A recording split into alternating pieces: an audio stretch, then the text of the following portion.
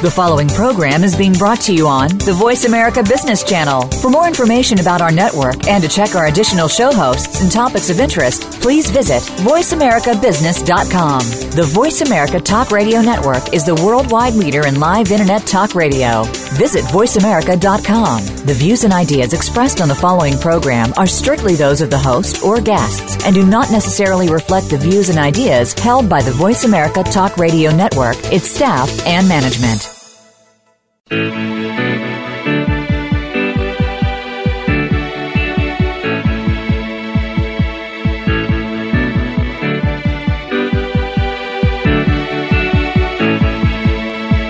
This hour of the Costa Report is brought to you by Tableau Software and Dole Food Company. Welcome to the Costa Report. I'm Rebecca Costa, and thank you for joining me for another 2 hours of Straight Talk Radio. I want to make sure I extend a warm welcome to members of our armed forces who are tuning in over the Internet, and also new listeners joining us on new radio affiliates in Maryland, Illinois, California, Texas, and Alabama. Thank you for being with us today. In just a moment, outspoken 7-term United States Representative from Iowa, Steve King, will be joining us to talk about his plans for thwarting ISIS and illegal immigration, and also explain why he voted against funding Homeland Security, which on the surface might not sound like such a good idea, but suspend your judgment for a moment until you hear the full story, because if you know anything about Mr. King, well, let's just say he's not shy about calling it the way he sees it. And whether you agree with him or not, you have to respect that kind of honesty. But before Mr. King joins us, as is my custom every week, let me tell you a little about his background. Stephen Arnold King was born in Storm Lake, Iowa. His mother was a homemaker and his father worked in law enforcement. King attended Northwest Missouri State University, where he majored in mathematics. But before he graduated, he found a job in construction, and it wasn't long before he founded King Construction. King has been a small business owner for over 28 years. In 1996, Mr. King ran for and won a seat in the Iowa State Senate, where he was easily reelected to a second term. In the state Senate, he was credited with eliminating the inheritance tax, passing into law workplace drug testing, and a variety of tax cuts, and also for making English the official language in Iowa. In 2002, King threw his hat in the ring for the U.S. House of Representatives. And he has been reelected and served 7 terms in Congress despite the challenges redistricting in his area presented. King is a fiscal and social conservative, and he has been made no bones about his intentions to, quote, move the political center of gravity in Congress to the right. And in a moment, we'll find out if his plan is working. It's my pleasure to welcome to the Costa Report United States Congressman from Iowa, Mr. Steve King. Welcome to the program, Mr. King. Mr. King? Here we go. Okay, now I'm connected. Thanks a lot for having me on, Rebecca. I had the mute button pushed for a little while. Now I'm tuned in completely. There we go. Well, I'm glad to hear your voice today. How are you doing? Oh, just fine. And I do. I appreciate the chance to be on today, and I appreciate the introduction. I brought back some memories as I listened to that. Well, you have quite a track record, and I thought it was appropriate to showcase that. Now, we've got a mix of listeners today, some very liberal, some conservative, and quite a number of independents. So I like to focus on solutions on this program. So along those lines, I thought maybe we could open today's program with your 5-point strategy for defeating ISIS. Maybe we could start with one of the more controversial suggestions you make, that the government should conduct surveillance in and around mosques here at home and abroad. Is that right?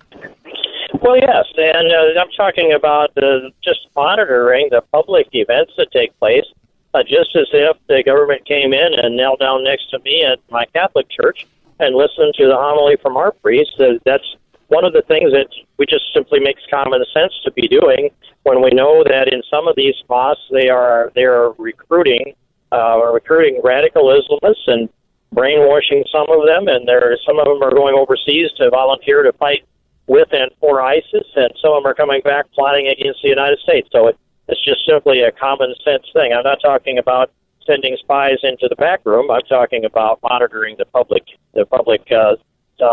discussion that takes place in the mosques. But with so much discussion these days about the right to privacy, you've got to be getting a lot of blowback about the idea of monitoring religious worship and service. Well, we are a society that has a protection for religious freedom of speech, religion, press, and freedom to assemble. And so I'm not suggesting that we should limit that in any way, but I'm suggesting that we should monitor the public events. And I don't think there's ever been a time that we said that we would not do so, or there's ever been a public policy against monitoring public events. Right now, it is this that I see people out here in this society, and generally they come from the left, which is hard to describe radical Islam as being from the left, but they are making common cause with them. And they continue to argue for certain civil liberties that didn't exist in previous generations and seem to be the sole purpose of which is to protect the agenda of people that, in this case, people that are working against the best interests of everybody else. Mm-hmm, mm-hmm.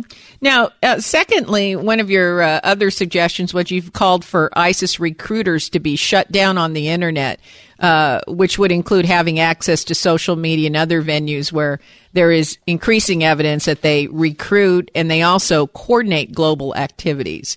So I guess that would involve the cooperation of private companies like Facebook and Google and telecommunications companies that they don't seem that eager to cooperate with intelligence given the backlash they've received from turning over user information in the past. Well, that's true. They received a significant amount of backlash, and I sit on the Judiciary Committee, and we have dealt with this, and I've actually been up into the secure room on multiple occasions and read through all of the material that's available on the Edward Snowden's breach of our national security. And if anyone would read through all that, they might come with a different opinion on what we should be doing. From my standpoint, I think I should also warn you this, Rebecca. I may be coming to a place where I could possibly lose my cell phone signal. So if that's the case, I hope you can carry it until I can dial you back. Well, I'll do my best. I don't know that I can carry it, but we'll try to keep the airwaves moving along here. But I appreciate that warning, and I appreciate the call back. So when you say when you go over the information that Edward Snowden was concerned about, you're not as concerned when you see the actual data being collected. Is that correct? Well, that's right. I mean, the data that was gathered was metadata that was not, as far as I can determine, not ever used to target any individual citizen or lawfully present person in the United States. That requires a warrant to do that. That was a collection of data so that they could get a warrant and go and drill into that information. But I don't really want to be in a position to necessarily defend that, because I think they did, or I think the federal government did go beyond the intent of the Patriot Act. But the cyber warfare piece that I suggest is this, that globally we have radical Islam, that the Islamists are using the Internet to recruit and to coordinate and to gather together their attacks that are going against everybody except them. And I sat down with President El-Sisi of Egypt sometime about 3 weeks ago, and he said then that they're using the Internet worldwide. And now he said the fields of jihad are global, and the fields of jihad, I believe, is lifted out of their Quran. And so, if we're going to defeat this enemy that attacks and kills us for the sake of their beliefs and ours, we need comprehensive approach. And by the way, President El-Sisi used that very word, comprehensive approach. It's one I've been using for months as well. And then that means address this thing through cyber. Hello, Mr. King? Well, I think we did lose Sam. You know what? He warned us that we might lose his cell phone connection, and he couldn't have timed it any better, because I think we're getting ready to go to a break here in just 1 minute. Yeah, we're real close to a break. Well, what I do want to say is that Mr. King has come up with a 5-point system. The first two points that he makes for quashing ISIS would be, number one, to monitor activities in and around the mosques, which tend to be areas where the terrorists are congregating. And the second suggestion that he's made is to survey them and surveil them, and also to shut them down on the internet, which, by the way, is something that I don't think anyone would disagree with. But it's a lot easier than it sounds, and we're going to find out more about that in our technology segment in the second hour.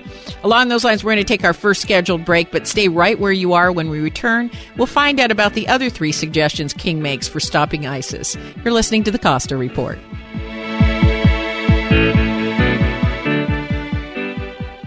Do you love creating salads as much as you enjoy eating them? Hi, I'm Amy Tobin, cookbook author and culinary expert. Dole inspires fresh and wholesome dishes for any meal with their wide selection of salad blends and all-natural salad kits. From the mild and tender texture of sweet butter lettuce to the crunch of classic romaine sprinkled with colorful shredded carrots and red cabbage, Dole has over 30 salad blends to satisfy every palate. If you're looking for the ultimate in convenience, try Dole's unique salad kit combinations that include farm-fresh lettuces and vegetables, mouth-watering all-natural toppings, and specially made dressings. It's all you need to make a distinctively delicious salad. The possibilities are endless. Visit www.dolesalads.com for recipes and other ideas to feed your culinary imagination. If you're wondering what to do with all that data you're creating, do I have an offer for you? Tableau is drag-and-drop software that people of any skill level can use to analyze and turn data into something actionable. That's right, I said actionable. And isn't that what all that data is for? With Tableau, you can connect to any data in virtually any format and visualize it on the fly. Databases, spreadsheets, even big data sources are instantly combined into usable charts, graphs, reports, and dashboards. People can analyze data and drag and drop at 10 times the speed of a traditional business intelligence system. But the most impressive thing about Tableau is that anyone can use it. And just to prove the point, you can get a free 14-day trial from Tableau just by mentioning you heard this ad. But do it now, because this offer won't last. For your free 14-day trial, visit Tableau at tableau.com/Costa. That's tableau.com/Costa. Tableau software. What's your data trying to tell you? Hi, this is Erica Fisher. I'm a certified personal trainer at the world-famous Chaminade Resort right here in Santa Cruz. I've got some good news for you. Right now, I will award to the first 5 people who call me a free introductory personal training session at the ultra-luxurious state-of-the-art fitness center right here at the Chaminade in Santa Cruz. This personal training session will include a personal assessment, setting goals, and an introduction to using the equipment customized to meet your special situation. So call me right now at 831-588-7098. And if you're lucky enough to be one of the first 5 callers, I will be seeing you at the Chaminade Fitness Center for a one-on-one free appointment. 831-588-7098. Call now, 831-588-7098, ericafitness.com. Our new Ford Fusion Energy Plug-in Hybrid will give you the best of both worlds, and you can drive one home today from North Bay Ford. Hello, I'm Jeff Winterholder, here at North Bay Ford in Santa Cruz. Best of both worlds, you ask? First, our new Fusion Energy Plug-in Hybrid has a stylish body that will turn heads when you drive down the street. Who doesn't want to turn heads when you drive down the street, right? Next, our Fusion Energy Plug-in Hybrid has a progressive hybrid drivetrain that gives you an EPA estimated 21 miles on electricity only. Then you can switch to hybrid mode and drive all the way to LA without filling up. Yes, our Fusion Energy Plug-in Hybrid really will give you the best of both worlds. But don't take my word for it. Come on down to North Bay Ford at 1999 Soquel Avenue in Santa Cruz and test drive a new Fusion Energy Plug-in Hybrid, or log on at northbayford.com.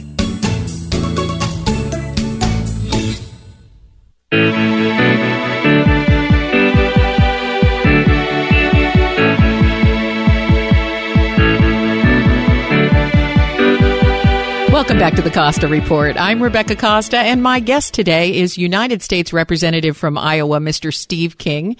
And before the break, you were describing 2 of the 5 initiatives you proposed for thwarting ISIS, and the first was to conduct surveillance in and around mosques, and the second was to shut down ISIS recruiting efforts on the Internet. And I believe that's where we lost your connection. So do you want to elaborate on that final point?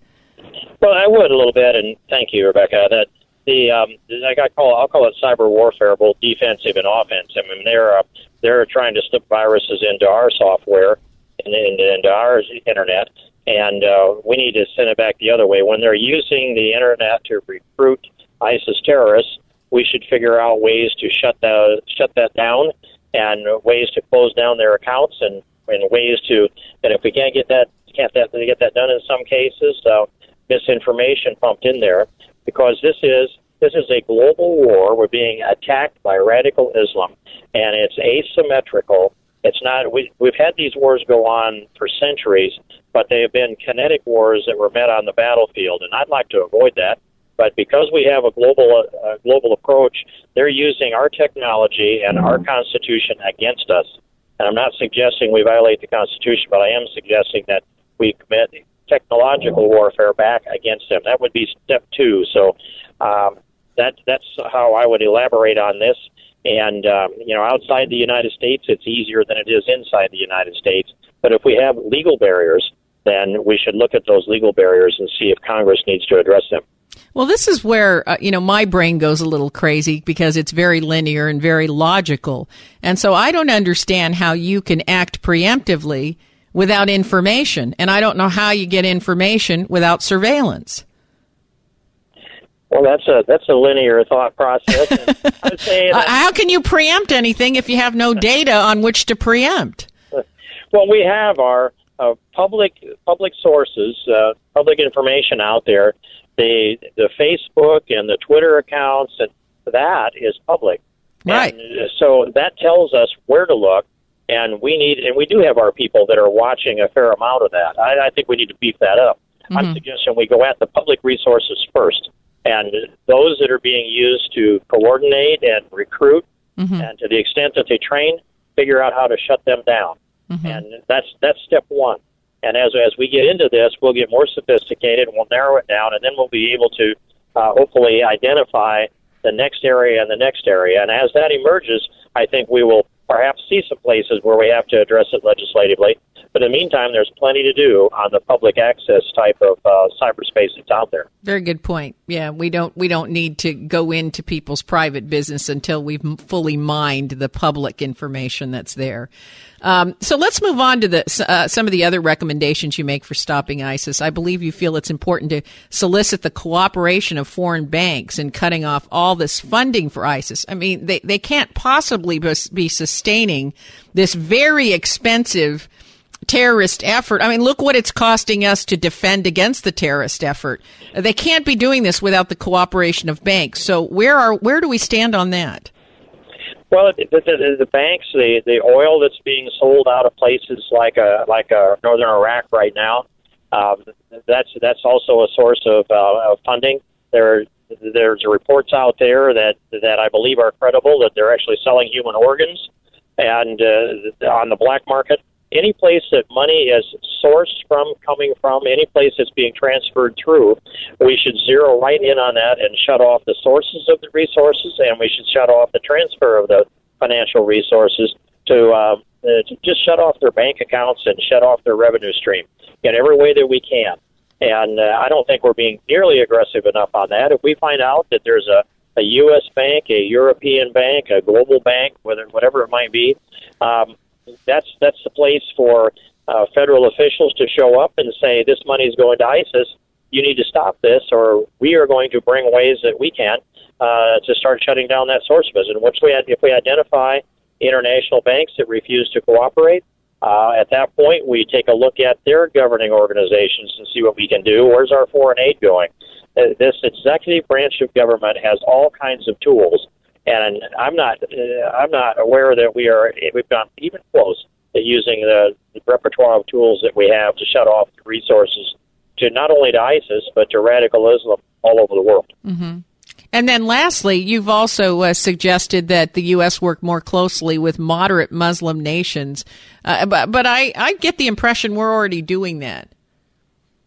Well, I say I don't have that impression. Mm-hmm. And some of the reasons are because I do travel into the Middle East on a semi-regular basis and sit down with the leaders of those countries. And, I've personally met with a number of the leaders, and if I would just, I guess I'll leave somebody out if I start naming them, but among them I mentioned now President El-Sisi of Egypt, the Crown Prince of the United Arab Emirates, Prime Minister Netanyahu, others in addition to that.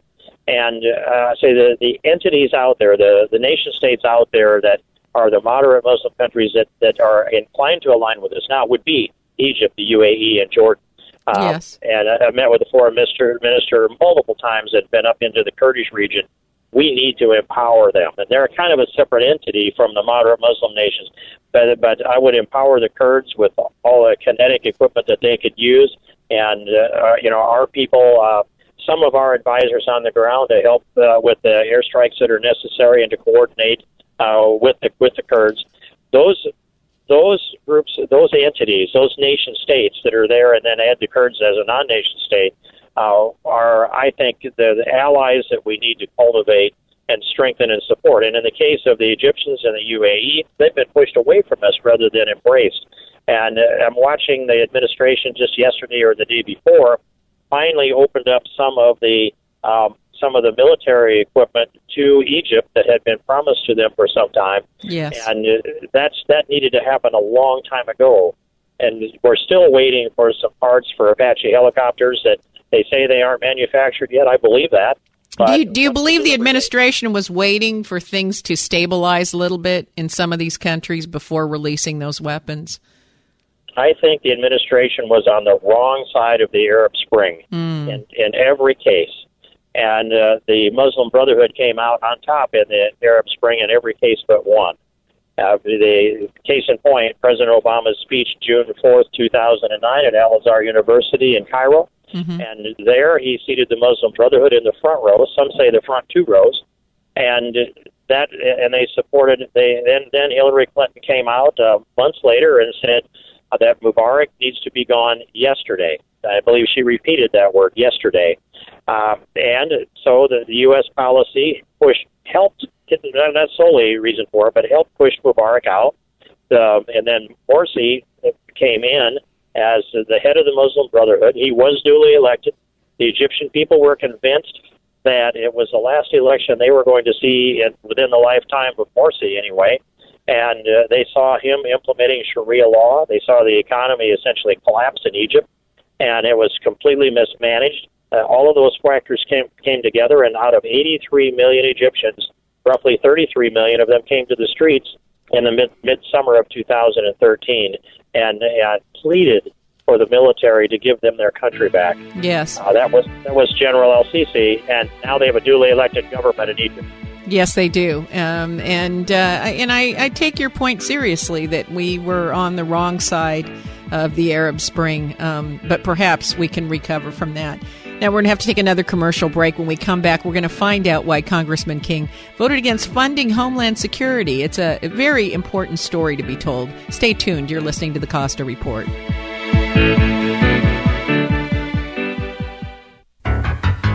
Have you checked out the Costa Report blog yet? Well, what are you waiting for? There's no quicker way to find out what newsmakers are saying than the Costa Report blog at RebeccaCosta.com. It's where the former CEO of Apple and PepsiCo, John Scully, predicts where the next tech breakthroughs are going to come from. And also where Trent Lott explains why a GOP reversal of the Senate nuclear option will signal real change in our nation's capital. And the Costa Report blog is where you'll discover why Alan Dershowitz is worried that ISIS is adopting Hamas-like tactics. You'll find all this and more at the Costa Report blog. A new blog is posted every week, and they're short, pithy, and tell the unvarnished truth. Just go to RebeccaCosta.com to get the latest blog. That's RebeccaCosta.com. And while you're there, be sure to register for updates and breaking news. The Costa Report blog, bringing you the news the big networks don't and won't. If you're an artist or want to learn to paint, This message is for you. This coming April, there'll be a worldwide gathering of artists to learn art, paint together outdoors, and experience the largest gathering of artists in the world. And lucky you, it's nearby. Artists are flying in from across the world to be at this giant event for artists. And you lucky dog, you're local, and you don't have to pay for airfare, rental cars, and hotel rooms. If you love to paint beautiful landscapes or want to learn from the world's top art instructors, join us at Monterey Convention Center this April. Look into this event for artists now. It's called the Plein Air Convention. Plein air is a French term for painting outside, like Monet. There are classes for people who have never before painted and classes for experienced painters. Learn from the very best in the world. Want to learn more? Go to paintersconvention.com. Yes, paintersconvention.com. That's paintersconvention.com. Does your business do shipping and receiving? Or maybe you're packing up to move across town? Coast Paper and Supply meets all your needs at affordable prices. We have boxes of all shapes and sizes, as well as a variety of packing tape and tape guns. For your fragile items, we carry bubble wrap, shipping peanuts, and Astrofoam. Shipping in bulk, we carry pallets and pallet wrap. You can find Coast Paper and Supply at 151 Josephine Street or at coastpapersupplyinc.com. You can also call us at 831-423-3350. If you are behind on your bills, then this message is for you. How would you like to have a large portion of your credit card debt or medical bills forgiven? National Credit Card Relief would like to give you free information on a proven debt forgiveness program. It's not bankruptcy. It's not consolidation. This special program actually wipes clean the portion of your debt that is forgiven. Call for your free forgiveness information now. 800-719-2090. That's 800-719-2090. Don't wait. Call 800-719-2090. Do you have a plan for your money? Does your money come and go like the tides? Do you just leave your finances to fate? Cash is always flowing, money is always moving, and if you don't manage it, it will move away from you. So many people actually spend more time planning their next trip to the dentist than they do something even more important like their retirement. You know what they say, if you don't know where you're going, any road will get you there. Don't leave your financial future to fate. Take charge. Listen to Money Moves every Thursday at 7 p.m. here on KSCO AM 1080. Money Moves is dedicated to providing you tips and tools so you can manage your own money effectively.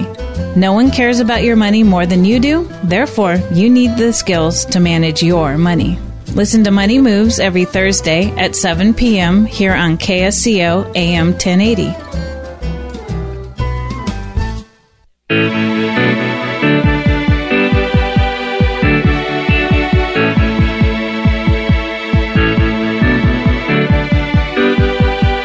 Welcome to the Costa Report. I'm Rebecca Costa, and if you're just joining us, our guest today is Congressman Steve King. So, Congressman, let's bring the conversation back to our homeland. Would you mind explaining why the funding of Homeland Security is tied to immigration amnesty? Because I have to tell you, that one has a lot of folks confused. Well, yes, it's a little bit complex. It is. It's very complex. And it wasn't my plan either. But here's what happened was, I'll take you back to March of 2011, and President Obama issued one of his early executive amnesty edicts. They had the Morton memos through that period of time, and the DACA, the Deferred Action for Childhood Arrivals. And so the President of the United States decided that he was also the legislative branch of the United States, not just the executive branch. And he issued the executive, it wasn't an all executive order, they were actually memos that were issued by John Morton, who was at that time was the head of ICE, Immigration Customs Enforcement. But in any case, they laid out, they created these groups of people, actually 4 groups of people, that would be exempt from immigration law. Well, Congress passes the laws. The president's obligation is to take care that the laws be faithfully executed. And, by the way, he takes an oath to do that. Mm-hmm. So he suspended the enforcement of the immigration laws, and I brought several amendments that shut off the funding to those branches to those very purposes. It said specifically the president can't use any resources to carry out these orders. They didn't get through the Senate. Harry Reid blocked them in the Senate, and we ended up with a a majority. Let's see, we ended up with a majority in the Senate elected in November of last year, and we got and then the president, who had been threatening to expand these executive edicts, I shall call them, and on November 20th of last year, expanded then on them and to turn to groups of roughly 5 million people or more who would be exempt from immigration law. The president has no constitutional authority to suspend immigration law aside from on an individual basis only under the doctrine called prosecutorial discretion. All right, so that's a whole lot of legal gibberish, and it comes down to this. The president grants mass amnesty to millions of people. He does so unconstitutionally. I said then we should shut off all funding until such time as we get the president to lift those orders. What we would do is we would fund all of government, but shut off all funding to the president's lawless, unconstitutional orders. And I wasn't able to convince my colleagues of that. The Speaker of the House decided that we would just simply shut off funding within the Department of Homeland Security. I didn't think that could work because the president doesn't care about the operations of the Department of Homeland Security. That's Border Patrol, Customs Border Protection, ICE, and some others. And so we ended up with that being the leverage point. Our leadership chose a leverage point that wasn't leverage. And I'm not going to vote to fund the president's lawless, unconstitutional actions. And I said, I will stick with this thing to the end. And so that was the impasse that we reached, and that's why it reached such a crescendo in the late February, if I recall, February 27th. Right, so what you wanted was the Congress to take a hard line that immigration amnesty passed by the president is not legal, and you wanted to take a hard line by saying, well, we're not going to fund those programs. That's it. That's actually that's it. And by saying not funding those programs, that also included Homeland Security and a lot of other programs. Well, what it amounted to is we were happy to fund all of Homeland Security, but not the president's lawlessness. And the president insisted that he would veto that legislation until he got his way. And so at that point, that's when I believe that our speaker believed the president. And we had actually passed that legislation out of the House that I agreed with, and the Senate then wouldn't take it up because there was a threatened presidential veto. And so it comes down to this. The president violated his oath of office. Every member of the House and Senate provides an oath to support and defend the Constitution of the United States. Many of them did not see it the way I did, that my obligation then is I can't be funding lawless, unconstitutional acts on the part of the president or anybody else. And regardless of who the president is, I think, you're a constitutionalist, regardless if it was a Republican, Democrat president. If they overreach, it has to be stopped by the Congress, because that's the first line of defense for the American people. Now, you've had a very firm... Yeah, you've had a very firm track record of opposing amnesty for illegal aliens, and you don't necessarily buy the fact that our economy relies on immigrants, illegal immigrants, to function. And you've had some very specific measures you'd like to see taken to discourage employers from hiring them. Is that right? Yes, I have. In fact, I have a legislation that I named the New Idea Act. Well, nothing's new under the sun, but I actually thought this was a new idea. And so I named it that. But IDEA, the acronym IDEA, stands for the Illegal Deduction Elimination Act. It clarifies that wages and benefits paid to illegals are not tax deductible for federal income tax purposes. And so it puts together the IRS, the Social Security Administration, and the Department of Homeland Security, so that if you're an employer and you run your employees through E-Verify, the internet database that can verify that information identifies someone who can legally work in America. If you use E-Verify, you have safe harbor under my bill. And then if the IRS comes in under a normal audit, not an accelerated audit, then they would run the employees through E-Verify. If it kicked them out and said we can't verify they can work legally in America, the IRS could deny that as a business expense. So let's just say you paid $100,000 in wages to people who are unlawfully working in America. the IRS could say, sorry, that's not a business expense on your Schedule C. That shows up then as net income, and you would pay tax on that. The tax, the interest, and the penalty would turn your $10 an hour illegal into about a $16 an hour illegal. It makes it a business decision for everybody in America to use E-Verify, to avoid that potential tax liability and clean up their workforce. So there's a built-in automatic tax disincentive that happens anytime you hire someone that hasn't been verified as a legal citizen. Exactly. It's automatic. It's already set up, and it can be used immediately. So it sounds to me like it's an excellent idea. You can make a choice to hire someone like that. You're just going to eat into your profits more. Yes, and it accumulates a 6-year statute of limitations. Mm-hmm. And so imagine if you're an employer that you only have 1 or 2 employees that you wonder about. Well, you can clean up that workforce, depending on the percentage of your employee base, that is, fairly easily. If you had a high percentage of illegals there, you might decide that you can't operate by going cold turkey right away. So you might start to ratchet yourself forward and clean up your workforce somewhat gradually over a period of 2 or 3. Sure, or 5 you'd make the business decision that works best for you. And depending also on labor availability out here in California during picking season, you have an incredible shortage of labor because all the crops are due at the exact same time. So you've got all the farmers fighting over the same pool of labor. So I would imagine during those periods of time, maybe people wouldn't care about the tax disincentive. And if they didn't care about it, you could make it larger, right?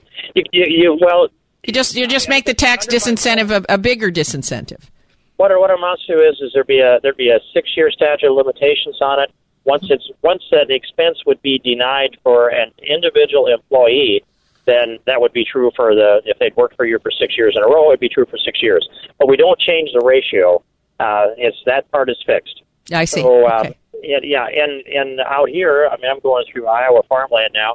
We just came from Iowa State University where we're talking about operatorless tractors. Yes. Well, technology is going to save all of us. It just hasn't happened fast enough to take care of the labor problem. But I'm so close here to Silicon Valley. I'm prohibited from saying anything against technology. I love technology. And, we can solve this, but we need a tighter labor supply, Rebecca, so the wages and benefits go up, and we can then start to cut down the welfare benefits. Absolutely. Now, we have to take our last break, but stay right where you are. We'll be right back with more from Congressman Steve King. You're listening to the Costa Report. If you're wondering what to do with all that data you're creating, do I have an offer for you? Tableau is drag-and-drop software that people of any skill level can use to analyze and turn data into something actionable. That's right. I said actionable. And isn't that what all that data is for? With Tableau, you can connect to any data in virtually any format and visualize it on the fly. Databases, spreadsheets, even big data sources are instantly combined into usable charts, graphs, reports, and dashboards. People can analyze data and drag and drop at 10 times the speed of a traditional business intelligence system. But the most impressive thing about Tableau is that anyone can use it. And just to prove the point, you can get a free 14-day trial from Tableau just by mentioning you heard this ad. But do it now, because this offer won't last. For your free 14-day trial, visit Tableau at tableau.com/Costa. That's tableau.com/Costa. Tableau software. What's your data trying to tell you? I'm here today with Scott Caraccioli of Caraccioli Cellars, and I have a question for you, Scott. What goes into making Method Champenois bubble? It's a process that's really defined by the French government that we've taken and enacted into our wines, which really drive the quality of our sparkling project. So this is a process that the French government defines pretty specifically, and you remain faithful to that? Yeah, 100%. And in some places we push it a little bit. Now, how do the bubbles translate on the palate? It really gives you that vehicle, that mousse for the character of the sparkling wine, carrying the fruit and the complexity. It's the expression of the wine. To find out more about Caraccioli wines, visit us at www.caracciolicellars.com or stop by our tasting room in downtown Carmel, California. That's Caraccioli Cellars, CARACCIOLI, Cellars. Come taste the difference. Hi, registered pharmacist Ben Fuchs here. I've been studying healthy bodies for 35 years, and what I've got to tell you may shock and surprise you, but if you listen up, it may change your life. The gallbladder is a little biological bag designed to hold bile in preparation for digestion of fats, and it's a favorite target for surgical removal. Over 500,000 of them are yanked out of patients' abdomens every year. Although doctors will tell you that you can live just fine without the bag o' bile, as it turns out, nothing could be further from the truth. Bile is the key player in the processing of dietary fats, and while it's true that some of the fat-dissolving biochemical detergent can be squirted onto food directly from the liver, without a gallbladder, it's going to be much more difficult for the digestive system processing and absorption of numerous nutrients, including fats and essential fatty acids, vitamins, and thousands of plant chemicals that play a key role in health, healing, and anti-aging. In fact, without this little sack of tissue, you're going to run higher risks for pretty much any health condition you can name. Digestive issues, including gastritis and chronic diarrhea, are particularly likely, and not surprising possible side effect. So are skin issues like psoriasis and eczema, and you may have to deal with hyperpigmentation and accelerated aging too. Even cancer is on the short list for post-gallbladder removal misery. Best way to prevent gallbladder problems is to eliminate problem foods and improve digestion. Food intolerances are typically associated with gallstone formation. Using a good probiotic and eating fermented foods can be helpful. Consider lecithin and bile salts after fatty meals. And because gallbladder issues can impair the absorption of fatty nutrients, you're going to want to make sure you're supplementing with essential fatty acids, fatty vitamins, and minerals. Pharmacist Ben here, urging you to go to kscohealth.com to order Beyond Tangy Tangerine, the Healthy Start Pack, and other nutritional supplements that I personally use and recommend. You can purchase these premium quality products at wholesale prices online at kscohealth.com. That's kscohealth.com. I'm the pharmacist that believes that staying healthy and strong is not only about medicine, it's about giving your body the raw materials it needs to do its work. Go to kscohealth.com. Make sure you check out the cool videos too at kscohealth.com. That's kscohealth.com.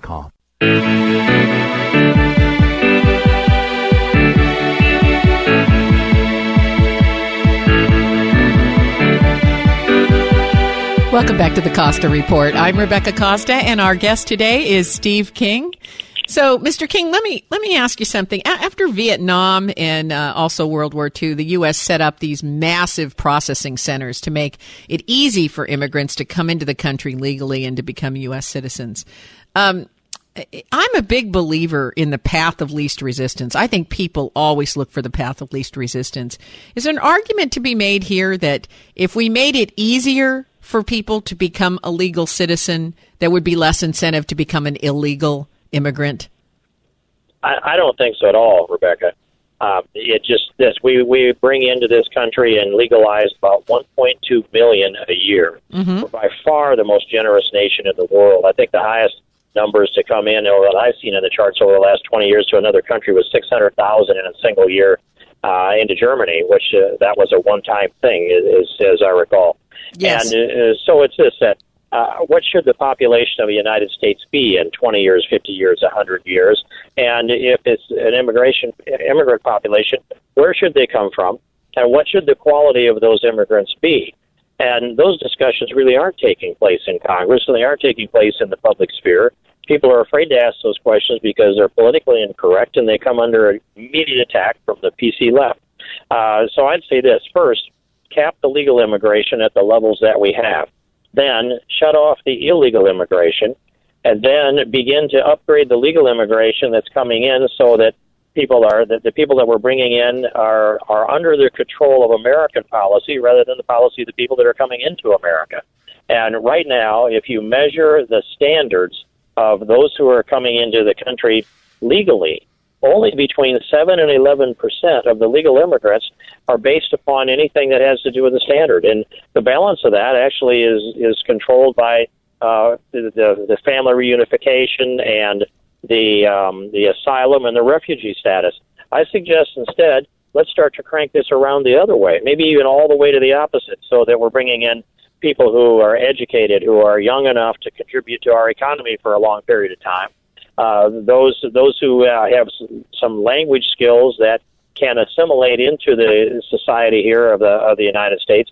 There are Canada, United Kingdom, Australia, all either have or are developing immigration policies where they score their legal immigrants according to their ability to contribute to their country. So let's build an immigration policy that's designed to enhance the economic, the social, and the cultural well-being of the United States of America. and I'm happy to go that route. That means that Silicon Valley would be happy with me because I'm happy to bring. You're going to bring engineers and PhDs into the country.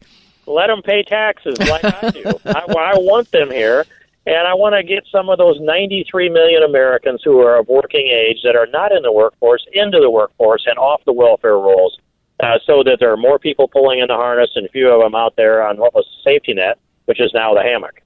Well, now, one of the suggestions that you've made is building a giant wall. But I kind of cringe at this, to be honest with you. I'm feeling like we're moving back to medieval times when we're relying on moats and walls. Don't we have better technology than that, drone technology or something else that would help us along the borders? Well, we can use some of the drone technology, and we can use some of the balloon surveillance technology that we've been using over in Afghanistan. I would agree with that, but the problem we have is we have to have the will to enforce the law and secure the border. And this administration, President Obama has not only ordered his Border Patrol and his ICE agents not to enforce the law, he's threatened to punish them if they do. And so my argument is on a wall, I built a fence, a wall, and a fence, so we had two no man's lands that we could enforce. Mm-hmm. But I don't suggest we build 2,000 miles. I just say build it till they stop going around the end. And remember, this is built not to keep people in, but to keep people out. And here's the closer on this, that fences and walls do not have prosecutorial discretion. They work whether the president orders ICE to enforce the law or not. And even if they do climb the wall, at least we get the best physical specimens. So you see it as a possible criteria. If you can scale the wall, at least we know you're in good health. You won't be riding on the back of the public health system. There'll be good workers in the fields around Santa Cruz. Oh, my goodness. Now, tell us about this Birthright Citizenship Act you've introduced. Well, the birthright citizenship recognizes something that it's a foolish policy, and I don't know of another country that has this policy. And it's this: that the automatic citizenship that comes to those babies that are born on U.S. soil. That is a policy that has evolved from looking at the 14th Amendment that says all persons born in the United States and subject to the jurisdiction thereof are American citizens. That was not the intent of the 14th Amendment, but it's what has evolved into. And today, we have between 340,000 and 750,000 new Americans every year that are born to where both parents are illegal. And so we reward lawbreaking with citizenship, which is the path to citizenship to the family members as soon as that child turns 18 and can begin to apply. Or, by the way, President Obama's DAPA policy, which grants a path to citizenship for those who are parents of American citizens. That kind of reward guarantees that we'll have much more law-breaking. It cheapens citizenship. Citizenship should be precious, and it should be something that's earned and achieved, not something that's just that is a reward for breaking the law. So, under my Birthright Citizenship Act, I stopped this practice, and that means that if you have a parent that is a citizen or a green card holder, then you're born to a parent that's legal. Then you are an American citizen. If you're born to both parents who are illegal, you're not an American citizen, and that shuts down some of that incentive, Rebecca. Well, I believe that's probably going to require a debate on the 14th Amendment, yes? You're exactly right, and the only way we get that debate on the 14th Amendment is to move my bill. That's right. We have to put your bill before everyone in order to have that discussion. But there's a growing evidence. What we say about it. I mean, to your point, there is growing evidence that immigrants are coming into the country pregnant with the idea that they would birth their child here and then later fall under the Unification Act, where families are allowed to join their children or children are allowed to join their parents in the United States, and they are made citizens. So I can see where your point is. I think that would be a healthy discussion, but I have to tell you, I wish you luck on that, because anything like this that's loaded, we tend to kick that can down the road and then kick it again and again and again. And, I just don't, from my standpoint, don't have a lot of optimism that we're going to get into that 14th Amendment, but I could be wrong. Now, before we run out of time, is there a place where listeners can go to get additional information on this and other programs that you suggest? Do you have a website? Yeah, I do, and the easiest way is just to Google SteveKing.com. SteveKing.com. That's not the author that writes horror books. That's Steve King, Congressman Steve King, K-I-N-G. Right. I'm sure you get asked to autograph a lot of books along the way. Unfortunately, that is all the time that we have today. But before we let you go, I do want to take a moment to thank you for your service to our nation. Thank you, Mr. King. Thank you very much, Rebecca. I appreciate that, and I appreciate the privilege to serve, and I appreciate the chance to have a conversation with you today. Well, please come back. I will do that. I will look forward to it. Thank you very much. If your station is leaving us after the first hour and you have a question or a comment to make about our interview with Steve King, you can email me at RebeccaCosta.com or drop me a note on Facebook, Twitter, LinkedIn. And if you missed the full interview with Mr. King or with any of our other previous guests, you can download episodes of the Costa Report from our website, Apple iTunes, Podbean, and our YouTube channel, and also the Voice America Business channel. And if you learned something that maybe you didn't know before our conversation with Mr. King today, or maybe you didn't quite look at it that way before, there's an easy way you can keep independent journalism like the Costa Report alive in the United States, and it will not cost you a red cent. The next time you're getting ready to order a book, a CD, an appliance, or even a gift from Amazon, just take one short detour over to our website at RebeccaCosta.com first. By clicking on any book on our bookstore page, it'll take you right over to the Amazon main webpage, and you can make your purchases that you're planning to make anyways. And every time you go through the bookstore to buy something at Amazon, Amazon contributes a small percentage of your purchases to the Costa Report. Next week, my guest is former Secretary of Energy under Clinton and Governor of New Mexico, Bill Richardson, who has the distinction of being one of our nation's most successful negotiators with terrorist nations. He negotiated the safe return of U.S. hostages from North Korea and also Iran without raising his voice one time. How did he do it? Don't miss Bill Richardson next week on the only news program that puts policy ahead of politics. Now stay tuned for another hour of Straight Talk Radio. You're listening to the Costa Report.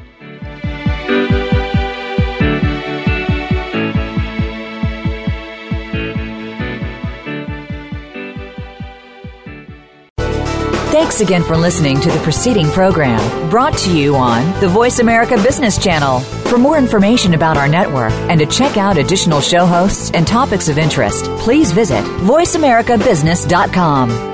The Voice America Talk Radio Network is the worldwide leader in live Internet talk radio. Visit voiceamerica.com. The views and ideas expressed on the preceding program are strictly those of the host or guests and do not necessarily reflect the views and ideas held by the Voice America Talk Radio Network, its staff, and management.